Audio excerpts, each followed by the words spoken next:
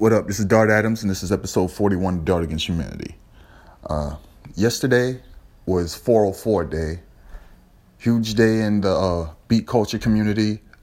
Roland did this entire campaign with the aid of DiBiase and his wife, who actually filmed a mini documentary talking about the role that the SP404 has played in the burgeoning LA beat culture of the early zeros. People call them the aughts. I'm not big on that. I was, of course, one of the many fans and proponents of the Los Angeles beat culture. Written about it several times. Had my own beat culture podcast called The Scrunch Face Show, which ran between 2010 and 2011 during the early days of SoundCloud, Bandcamp, Mixcloud, when people were still sending each other zip files full of beats, sometimes with cover art, a lot of times not, folders that a lot of times we didn't want to actually have to add to our iTunes playlists because we knew that they were loose beats, and sometimes they weren't always ID3 tagged, so we would play them in VLC or another outside player, and then later, once we figured out everything, we would take it, retag it if we had to, find some cover art to put together so it would be together, so it would actually be, something that wasn't loose, and then we would re-put it into our iTunes, and then that's how it ended up on a lot of our our iPods or whatever handheld device we had. Better have been an iPod. Zunes, come on, fam. So I had an iPod Nano, then my brother got an iPod Classic. I think it was like 60 or 80 gigs or something. And then later I got another iPod, and I believe that was the last one that I had. It just got to the point where it didn't make sense for me to be walking around everywhere with an iPod. But anybody who remembers me from those days will tell you I never went anywhere without headphones on, because I always had an iPod loaded with music, new music that I was listening to, because at the time I used to, between 2007 and 2010, I had a blog called Poisonous Paragraphs, and on it I had What's New in Dart's iPod, which was a review blog. I reviewed everything. If you go back through that site, everything. If you're trying to think of a notable album or beat tape or mixtape from between 2007 and 2010 that dropped, especially August 2007 and 2010 that dropped, and you want to know like when it came out or how I felt about it, it's reviewed. It's right there.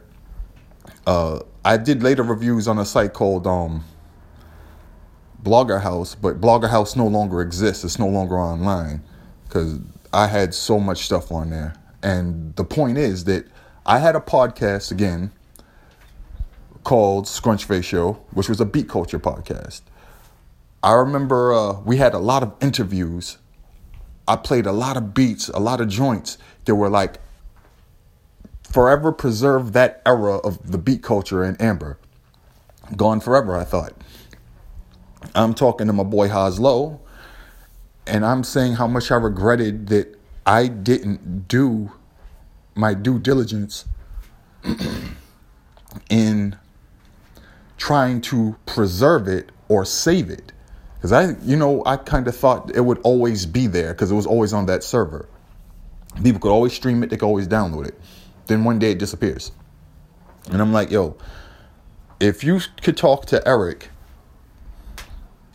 Coons, who owned the site When They Reminisce, who we turned his site into Blogger House, and he actually housed the site that you could stream and download episodes of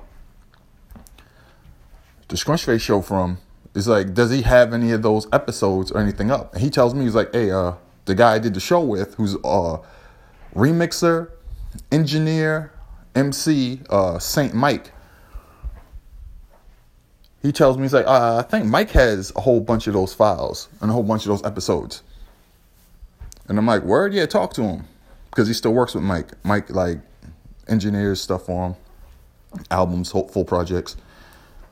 Mike's the man. Mike hits me on email with some files.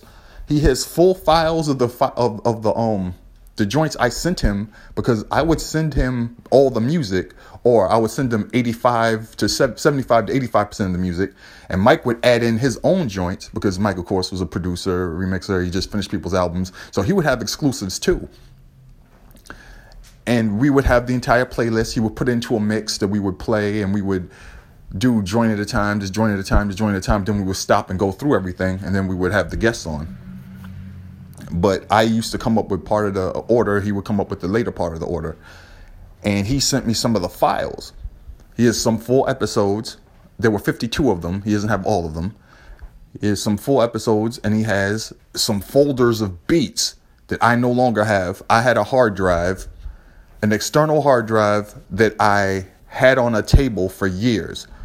One day I get up to leave to answer the door to somebody delivered food or something.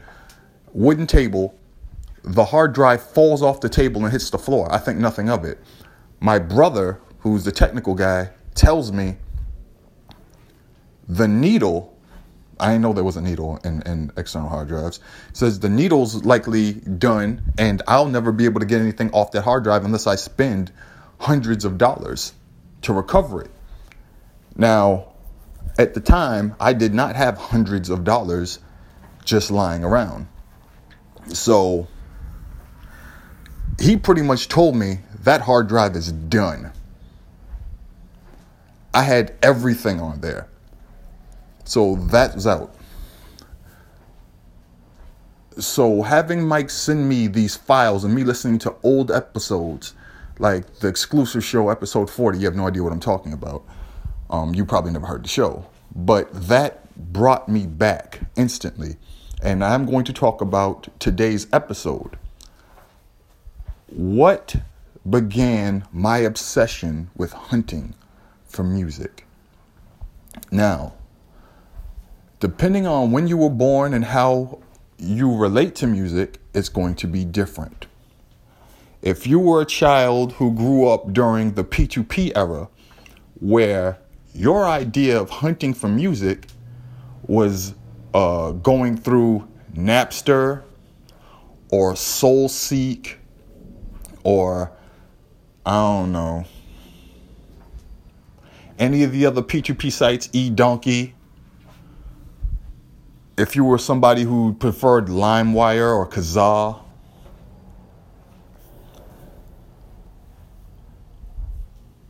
you have a very different experience from someone who started out the way I did. Now, I'm not really into saying this was better, this was better. It was just different because of limited technology and the way we heard music and the way we accessed it and the way music was played or given to us. That completely changes our outlook, right? Again, I was a kid. I grew up in a house with music. Typically, it was the music my parents played in the house. This is crucial. The music my parents played in the house, my parents' music collection, the music that my big brother and big sister, my big brother 6 years older than me, my big sister's 8 years older than me, played in the house, was my first foray into music. Upstairs from me, I had two neighbors who were also family friends, who were extended family, who were 10 and 12 years older than me, I believe. So they put me on the music a child at 3, 4, 5 should never be into. No 3-year-old gets into Prince on their own. They just don't. No 3, 4-year-old knows Patrice Rushen and Rick James inside and out. They just don't. The average 5-year-old isn't in love with Tina Marie. Back in those days, they're just not.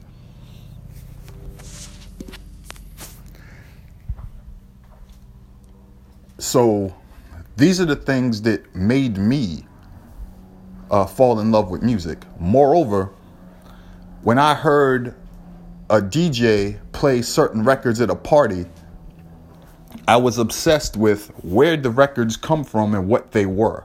I needed to know what everything was. I'd hear a song, I want to know what the song is, because I want to hear that song again. I'm laser focused. I need to know what that song is. Now, another thing we need to get across. Most of the records that I heard as a kid, if they weren't on the radio or I heard them in the home, a lot of them were 45s. 45, because the industry was not LP based yet. It was single based. Singles came on 45, 7 inches. Two-sided, side A, side B. So that meant that there were a lot of just random 45s just lying around, and you had the adapter, you put it in the middle, and you just play them. Just play them. And you have to be trusted in order to play the records. You have to convince your family that you can take care of a record properly. You put it on, put the adapter in, take it off with care, put it back where you got it from, exactly where you got it from. That's hard to trust a child. Kids eat paste. Kids go to the bathroom on themselves. Kids put marker on themselves.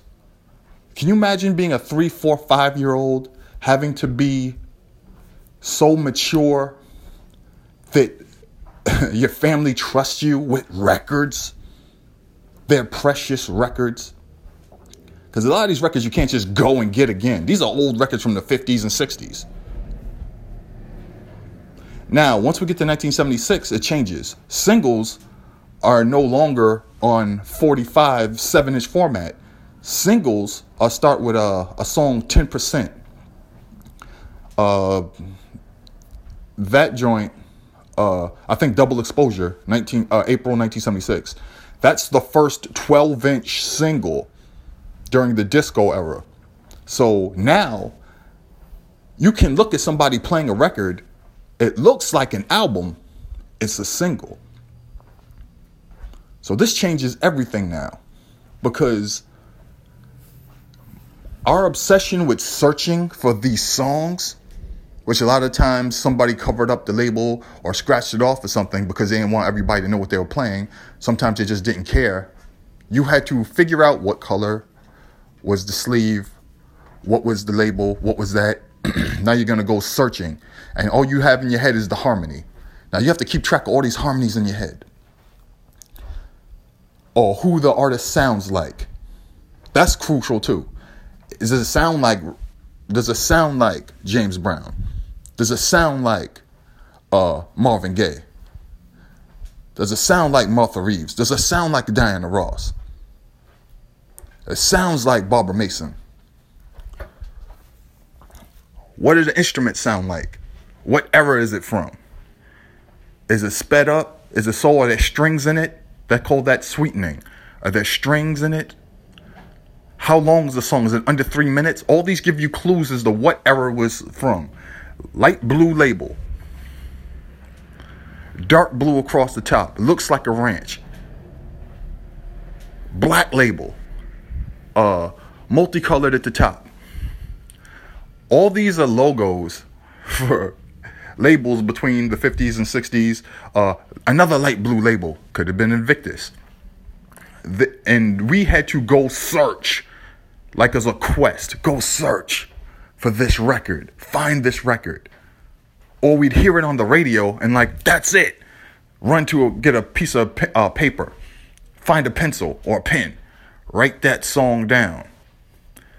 I found out later when I was growing up in New York that there was a guy at a record store who had written down a book of breaks, knowing that someone one day was going to come and ask him for these breaks because the kids were just frantically searching for certain breaks. List of breaks. He wasn't the only one. There were other people that kept a catalog of breaks and records. Now imagine being a little kid and trying to search for these breaks and records like they were Nintendo codes or Nintendo clues. In the late 80s, early 90s, my brothers and I had a manila notebook that we called our Nintendo code book. And we put all of our codes, all of the cheats in this manila folder. Nothing made my penmanship as good as it is, aside from writing graph, than having this code book. There was no way in hell I was going to do all this work playing a fucking video game, write down the code, and not be able to read it. And not be able to properly write it back into the thing. Because that means that I just wasted the 2 hours and almost got carpal tunnel syndrome playing whatever game. And by the way, could I just say that the worst code system ever, the Guardian Legend. Why did I even waste my time? Back to the subject at hand. We were obsessed with finding these records, these songs, these beats. And when I say obsessed, I'm not talking about it's something that we did for a couple years and then stopped doing. I remember being a kid, I was a b-boy. I was a b-boy between like 1981 and 1985. Somebody tapped me on the shoulder one time. I went to the floor in 85. I was like, hey, don't do that no more. It's not cool. I stopped doing it. It wasn't until like 94, 95 where I saw the resurgence and people were like, oh, we can do this again? I got to relearn it. Meanwhile, there were b-boys and b-girls who would never stop. They were doing it on the underground. I'm making this point because this is something that I started doing around 79, 80, 81, and I never stopped doing it. I'm about to turn 44 in August, and it's still something that I do. There's a beat or a song that I heard from DJ Mark the 45 King back in 1987, 88, 89. And I'm still trying to figure out what record it's from. To this day, 30 years later or more. That is a unique thing. There are people that stop doing things from their childhood because they typically stop when you get a certain age. You just age out of it. You stop doing it. Music is one of the few things that I never stopped doing. I used to love to draw because I wanted to draw comic books. Once I got past a certain age, I saw the other people in my art classes and I saw how much better at art and drawing that they were than I was. So I abandoned it because I knew I was never going to be as good as I needed to be. The things that I saw in my head, the things that I wanted to do with my hands, I couldn't make it happen. So I had to reconcile that fact. I had to just get it across that, hey, you can't do this.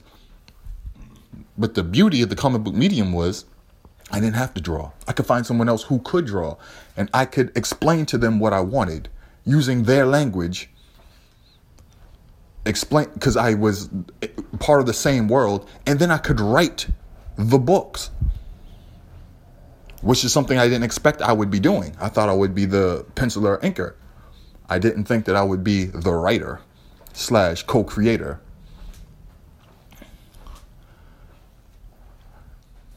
But with music, and this is a conversation that I had last night. I was talking to Easy Money and Champ Chuck.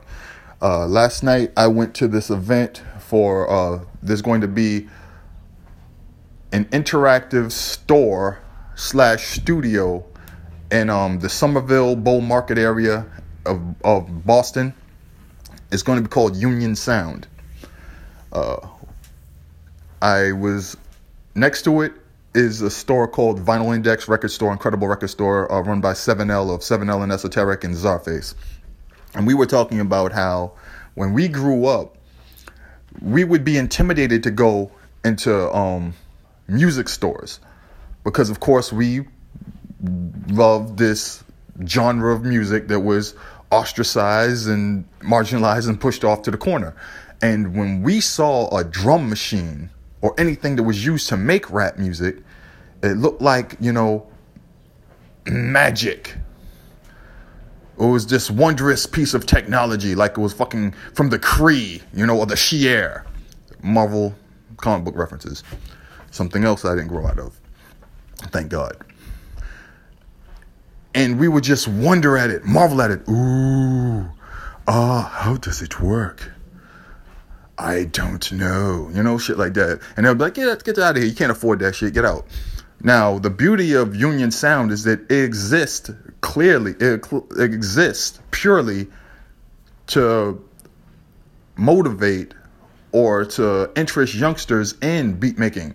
You could touch it, do this. This is what you want to do with the sounds or whatever.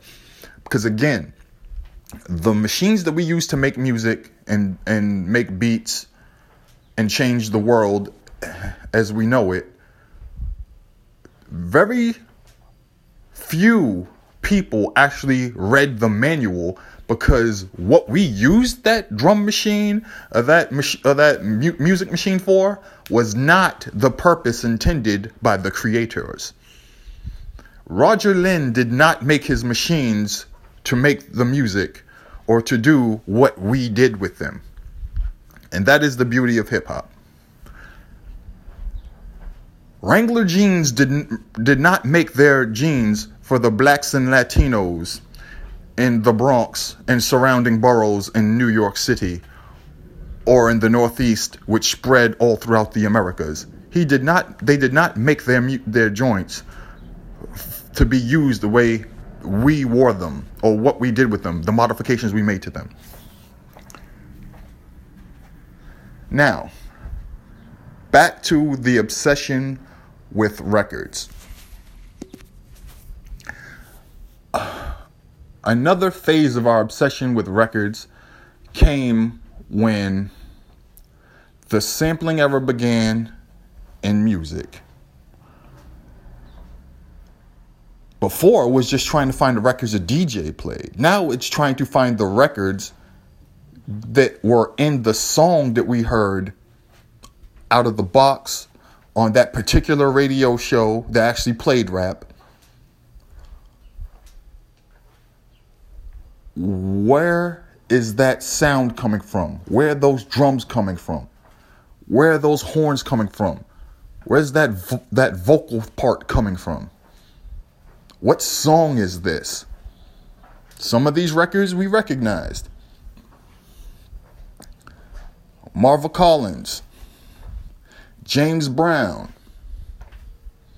No, it took a while to recognize other joints that maybe were in our parents' collection. You figure out who Clyde McFadder is.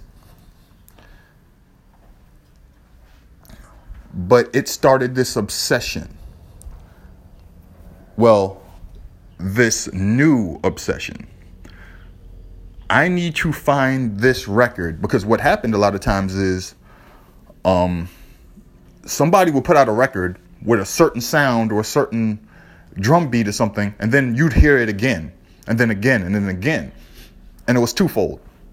One, there was either a record that someone found, and they found something that was dope, or there was a collection of the compilation drum or sample series that was put out, and people gravitated to one joint, and then they were like, yo, I need to have that. So they went to record store. And the thing is that in that time too, this is the crazy thing about the obsession part, people didn't take these records and put them out for display. Like, this is what you're looking for. You had to go to the counter, you'd define a specific person, or talk to somebody who would direct you to the specific person. Then you would ask for the specific record. Then they would sell it to you. So it was like a fucking secret society. It's like the goddamn Knights Templar. And this quest and this small community of people who knew what you were looking for, knew what you were talking about, when you walked into a record store and you're looking for something, and you're looking around, and you realize, wait, I feel like the people here know what I'm talking about or know what I'm looking for, but I don't find it here. So you go to the counter like, hey, yeah, I got a question. Yeah. Y'all got... And it's like you had to say the damn password. Now, this continues, of course. I've covered the New Diggers era, which was 1992 to 1994, piece that I wrote for Medium, which people have been hounding me to turn into a either an ebook or a longer form situation. I'm going to look into that in the near future. But again, that covers the post Bismarcky court case, where for the most part artists were implored to list all of the records that they sampled and cleared. And when people opened up the liner notes for an album or a tape, more than likely, CDs were later, they saw, again on the last episode I talked about looking through liner notes when I went through the A Tribe Called Quest, they saw the names of the albums, the names of the artists, ran to the record stores. But by that time, the people that owned the record stores were hip. You would run in there trying to look for, Idris Muhammad, or whomever, Weldon Irvine. You'd go to the store and then you'd realize, wham, look up. It's in plastic, $25, with a piece of paper inside it with a list of all the rappers and rap groups who sampled it and the song. Oh, that record costs $25 now. Before somebody hipped the person, that record was $3 or $4 or $5.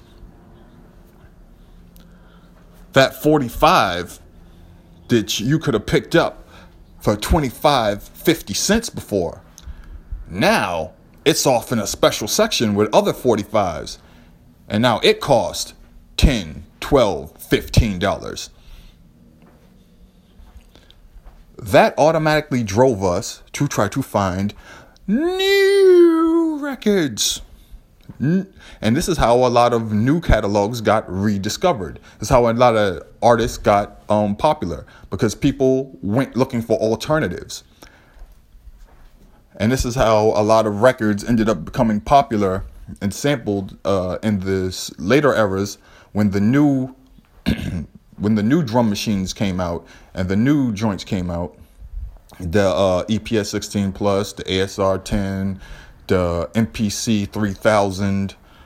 Then later on, when we get through the initial part of the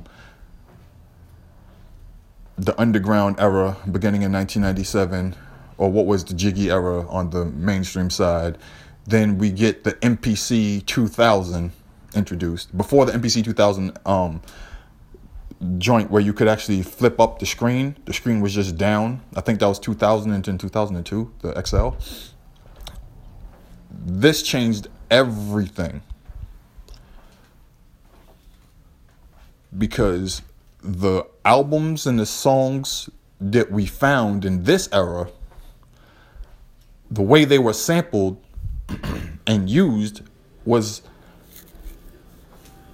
heavily influenced by the particular machine or the technology that was used when it was sampled or manipulated. The same way when people got their hands on the rolling gear, the 303 and the 404, it changed the way the music sounded, because they had grown up in an era where all of this innovation had happened and they heard how music had changed. But then they're coming in an era where these kids grew up off Dilla and Madlib and DJ Spinner and DJ Scratch, and their entry points were the Pete Rocks, the Premiers, the Dr. Dre's, but they also loved Battle Cat and DJ Quick.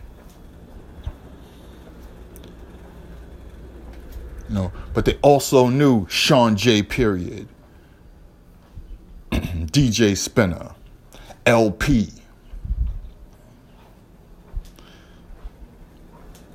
Charlemagne, Minnesota.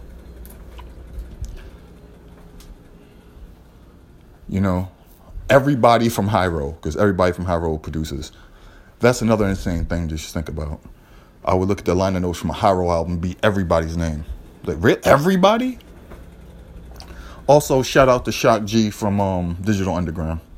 We're going to approach the 30th anniversary of that album coming up. But the obsession with the beat, with the song, with the sound is what drove us. And I'm standing there at 43 and Vinyl Index last night, and we're talking about records, we're talking about songs, we're talking about particular records that we heard, whether it be from Just Blaze, whether it be from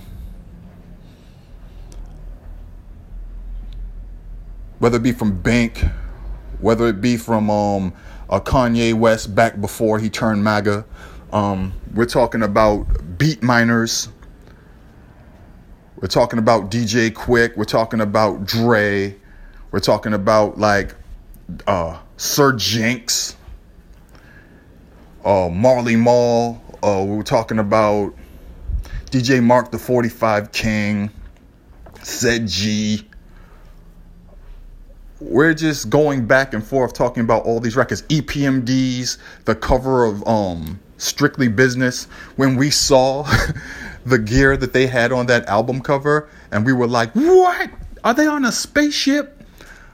I remember talking about what blew my mind as a kid when I saw the cover of Just Ice Back to the Old School, and there's a cartoon drawing of Mantronix holding a 909, and it looks like a weapon that a Marvel character uses. It looked like a gizmo that Reed Richards used to beat Annihilus from the Negative Zone. Comic book references, I know. God damn it, Google. Yesterday, my boy Uncle Sam wrote that one of the dope things is coming up in Boston is that somebody will come to Dart Adams and ask him about you, and he'll tell you your entire career and life story. And I wrote, it was like, yeah, I felt like Uatu the Watcher. And he was like, I don't know what that means, but... And I'm like, yo, comic book reference. So I realized how many of the references I make are fucking comic book references. And even with this, in this day and age where so many people are into MCU films and everybody's waiting for Endgame to come out. Holy shit, it's Endgame's gonna come out 3 weeks. And so everybody's waiting for Endgame to come out. People still don't know that much. They're not that into the Marvel universe. Whereas I used to, just like I obsessively searched through record stores looking for that beat or that break or that horn stab. I also used to read and memorize the Marvel handbooks, the handbook to the guide to the Marvel universe. I memorized every little detail about these characters. It's kind of insane. But in regards to music,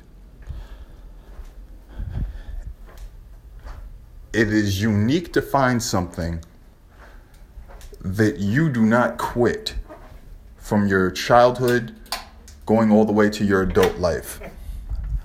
I just walked into my room and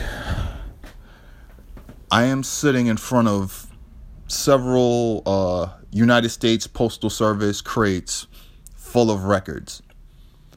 There's a milk crate in front of me, the rectangle kind, which is the last one I have. And right next to it is a stack of old dusty, well, it's actually in a collector, a holder, which is gotta be from the 60s. It starts with male vocalists, popular, female vocalists, classical instruments, and the last part is dance music. And it's metal. And it looks like a triangle. And it has just these spots in place. And it's made of metal too, so it lets you know how old it is. And this is what I have these same records from. These are the records that from my uncle and aunt and some from my mom. First one to pick up, Diamond Records Incorporated, Loop De Loop, Johnny Thunder. Toby Ann Music, Pub Corp, Teddy Van Music. A Teddy Van production. Diamond Records, 1650 Broadway, New York, New York. And the other side is Don't Be Ashamed by Johnny Thunder, produced by Teddy Van. If you don't know who Teddy Van is, Google him. I used to get into conversations about Teddy Van with Combat Jack. Next joint I pick up, Tamla. Take This Heart of Mine. An album. T66, Moods of Marvin Gaye, 1966, a trademark of Motown Recording Company. Produced by Robinson and Moore. It's 251, Giubbette Incorporated, BMI. Flip it over. It has the name Walcott on the back. That is my father's last name. Need Your Lovin', Want You Back, Marvin Gaye, C. Paul. Produced by C. Paul, 224. This record's dusty as hell.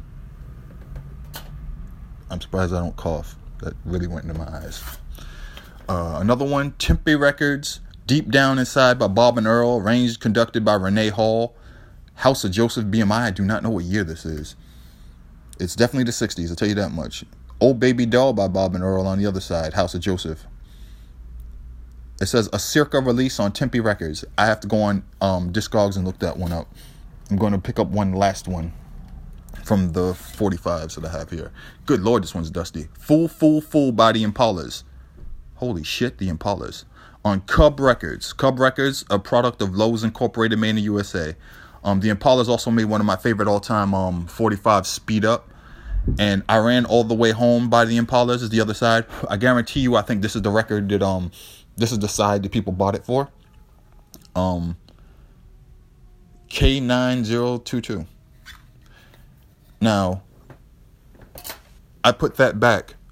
These records, these 45s, my younger brother and I, we used to just take time out and just play records when we were home from school. We went to school, we come home. There was a stretch of time where our big sister had a job, or she was off at college at Wellesley. Our big brother Dave either had a job or he had gone to college in Northeastern, which was nearby. He had his own apartment. And our mom worked late, so we would come home from work. Well, we would come home from school, not work. Well, it felt like work for me because I went to Boston Latin. We would come home. We'd be home pretty much by ourselves because we were old enough. And we would be left to our own devices. So you could do homework. You could play Nintendo, Sega, Genesis, Super Nintendo, go to arcade, do whatever, hang out with your boys, or they were probably over the house. Or we could listen to tapes, record. At the same time, we're recording Rap City, we're recording Yo MTV Raps, we're recording Video LP, what have you. But at the same time, we want to kill time. Let's just play these old records. So that's what we did a lot of times. We would play these 45s, play these records, learn them inside and out. Sometimes we had a tape in the tape deck of the thing, so we were to record certain records. I remember one time I thought I was a producer when I wasn't. I found a record by Brass Construction, and I thought I had the illest loop in history. The record was scratched. And it just looped this joint and it's just like, it sounds like the illest drum break, and it started over the illest drum break, and I recorded it. And we tried to rap over it. We tried to rap over a busted loop that was not made on purpose. This is before we bought equipment. But we just remembered all the records that we played, and like, yo, one day when we put together an album, we're going to use this, thinking that we're original in doing this. It wasn't until years later when I finally became a music journalist when I discovered that that was what people did. I remember Mr. Long explaining, I think he did it on a Combat Jack show. He explained that before he had equipment, he was just like a DJ prodigy. What he would do was he would find records and find parts of records, and he would write down what the record was. and he would write down what he needed and what he had to do. So when he finally went to a studio, he could put together his album. This blew my mind till I discovered also that this is the same thing Kwame did when he made his album. We passed the 30th anniversary of Kwame's album. So when he didn't have the equipment or the time himself, he had written down all the things he needed, all the records he needed, and what he wanted to loop, where he wanted to put where. And then when he finally went in the studio, Christmas 1988, Paul C. helped him construct the brunt of the album that became The Boy Genius. And then I found out Q-Tip, of course, used to make pause tapes. So when he finally went to the studio and found an engineer and people that actually knew what they were doing, he could put together his album. Same story with EPMD. These guys were all kids. They were all teenagers or very young. Went to the studio, didn't know what the fuck they were doing, knew what they wanted to do, had to find the engineer, explain to them how to make it. But the thing is that they knew what they wanted to make, they knew what records they wanted to use, they knew what parts they wanted to use, because they had obsessively hunted for these records, found the record, and then knew what they wanted to do from listening to other people who did the same thing, and made this alchemy, this magic, and made music. And I'm 43. I look back at the last 12, 15 years of my life. I got out of making music myself, then got back into it. I became a music journalist. Later on, I helped out a bunch of people, helped get some people deals, A&R'd some records, co-executive produced some records, executive produced some records. And like right in front of me is a crate with records that I either A&R'd, executive produced, did the liner notes for, and the crate is of significant size. And I never would have thought that would have happened. When I was young, I used to read cassette tapes and liner notes and see names and crews and shout outs and inside jokes inside the liner notes. And I used to want to be one of the people shouted out inside an album. I also wanted to be one of the people who is listed in the credits of an album, or the album credits or the liner notes as A&R'd by, produced by, this by, concept by, liner notes by. And here I am in 2019 speaking into an iPhone, which is something I didn't think I was going to be doing. And I've done it. And there's a book out there with my name on the front cover. And hopefully there'll be another book out there with my name on the byline. And it only took me to be like 44, 45 to make any of that happen. Also, my obsession with things from my childhood has led me to something else. Another thing I was obsessed with growing up was, of course, sports. Growing up in Boston, not everyone, a good amount of us are sports fanatics and insanely obsessed with just sports and our legends and all these people because they relate directly to the community that we're from. So as I'm doing this podcast, I'm going to be doing another podcast starting very soon, going throughout the spring and summer 2019. It's going to be called the Boston Legends Podcast. This one, I'm going to have guests and I'm going to be interviewing them. So I'm not just talking into a phone. I'm actually going to be at a setup like, adults have, actual real podcasters do. People who take their craft seriously. I'm going to be interviewing journalists that cover Boston sports, know all these facts and things that most people don't know that we know, Bostonians, but the wider world doesn't know. Things that have probably been in books, but people don't necessarily haven't read widely. Stories that we pass around in our community, but haven't gotten out there to the wider market. Other cities have their legends in basketball, football, and sports. Boston, for some odd reason, ours stay in our region. it doesn't really get past New England. If I was to go to New York and start talking about King Gaskins, I might get a blank face. More blank faces. However, people can just pass King Gaskins stories back and forth all day. The man's not here anymore. You know, I remember one time I mentioned Owen Wells. Everybody started coming out telling me stories about things Owen did on the court. Y'all don't know who the fuck Owen Wells is. Owen Wells is a legend in basketball. He went to the NBA. These are things that I would like to highlight. Like Spider Bennett. You have no idea who Spider Bennett is. I've been hearing about Spider Bennett my entire life. Spider Bennett has a history. An amazing history. Y'all don't know who Clarence Jeep Jones is. If you were to Google Clarence Jeep Jones, I believe that man has a Wikipedia page.